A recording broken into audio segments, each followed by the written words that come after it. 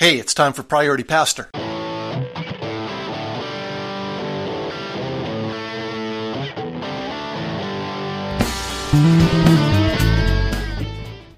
Welcome back to Priority Pastor. I'm Darren Ride. Thanks for joining me once again. This past weekend, I spoke on one of my favorite passages in one of my favorite books, Ephesians 2, verses 1 to 10. Just a rich, powerful passage.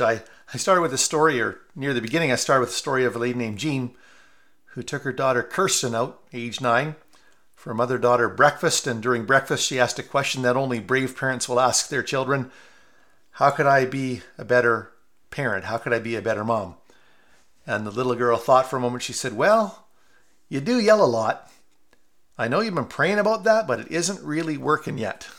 I pointed out how change, sometimes we wonder if change is possible. Sometimes we think we can, sometimes we think we can't, sometimes we think other people can't.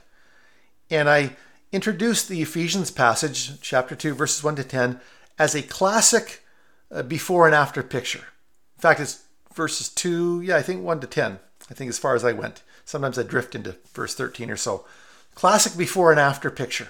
And the before picture is really this unflattering snapshot of us described as dead, being spiritually dead, disconnected from our Creator.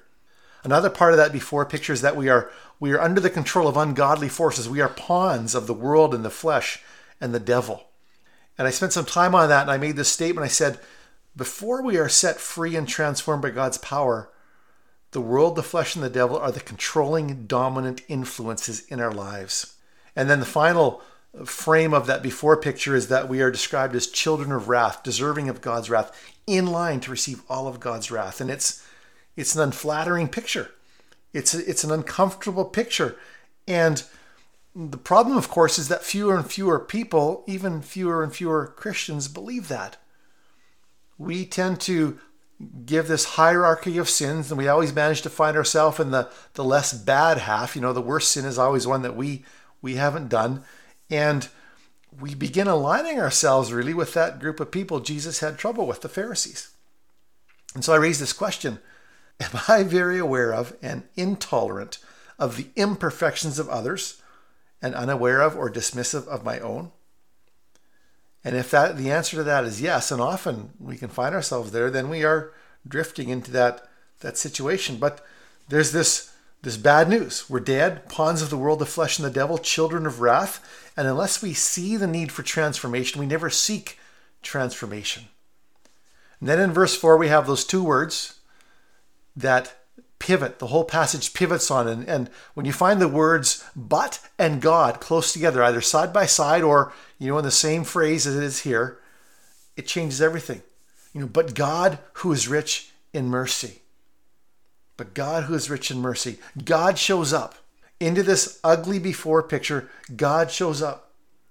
And I love this quote I've got here somewhere from Stephen Curtis Chapman, and Scotty Smith says, in the gospel we discover we are far worse off than we thought and far more loved than we ever dreamed. So God shows up, and he does some amazing things with us. He makes us alive with Christ and raises us with him and seats us with him. And I describe this and sum it up as being connected to Jesus, union with Christ, which is really one of the core principles and tenets of the Christian life that we don't pay enough attention to, the whole idea of union with Christ. And I ask the question, why? And the answer is that there's this phrase in there that God has made us a work of his for good works. Verses 7 and verse 10. He does it that we would be a work. He shows his mercy, that we'd be on display as evidence of his mercy and his grace and his kindness for all eternity. And then, of course, I talk about how with every before and after picture, there's always a catch. If it's the flabby old middle-aged guy moving into being, this ripped fella, or a beat-down house turning into this beautiful home, or whatever it is, we know that there's a catch. There's a lot of time, a lot of money, a lot of effort to get there. And there is a catch with this. And the catch is not time, it's not money, it's not effort. The catch is this, that we don't deserve it. We can't earn it. We must receive it as a gift. Ephesians 2:8 and 9. It's by grace you're saved through faith. This not of yourselves. It's a gift of God, not by works, so that no one can boast. And that idea that we are actually helpless, that we can't save ourselves, that destroys the human ego, that cuts through the human ego like a chainsaw through butter. Because it requires us admitting we can't fix it. It's unlike anything else. We can't fix it. We can't enter it. We just got to receive it as a gift. And then I ask the question, does anybody want in? And I give an example of the kind of prayer, not that the prayer is the magic words, the kind of prayer that aligns. I basically wrote a prayer based on the whole passage and said, can you sign your name to this? Is this the alignment of your heart? And if it is, communicate it back to God. And if you've done that, tell someone and then tell everyone through baptism, which is a big part of following Jesus. And that was my quick unpacking of Ephesians 2, verses 1 to 10. Of course, some other stories fit in there, a few more words, but that's where I was this Sunday. And asked people, if they responded for the first time, to tell someone to let us know. Haven't heard anything yet, but it was a rich time in the Word. I don't just say that as a speaker, but as a listener of the Word, hearing the Word of God again, hearing about God's rich grace once again. It was just a beautiful moment to sit in under that Word. So if you need a taste of God's grace today, it's by grace. It's all by grace. We're saved by grace. We're restored by grace. We are put back on track by grace. It's all by grace.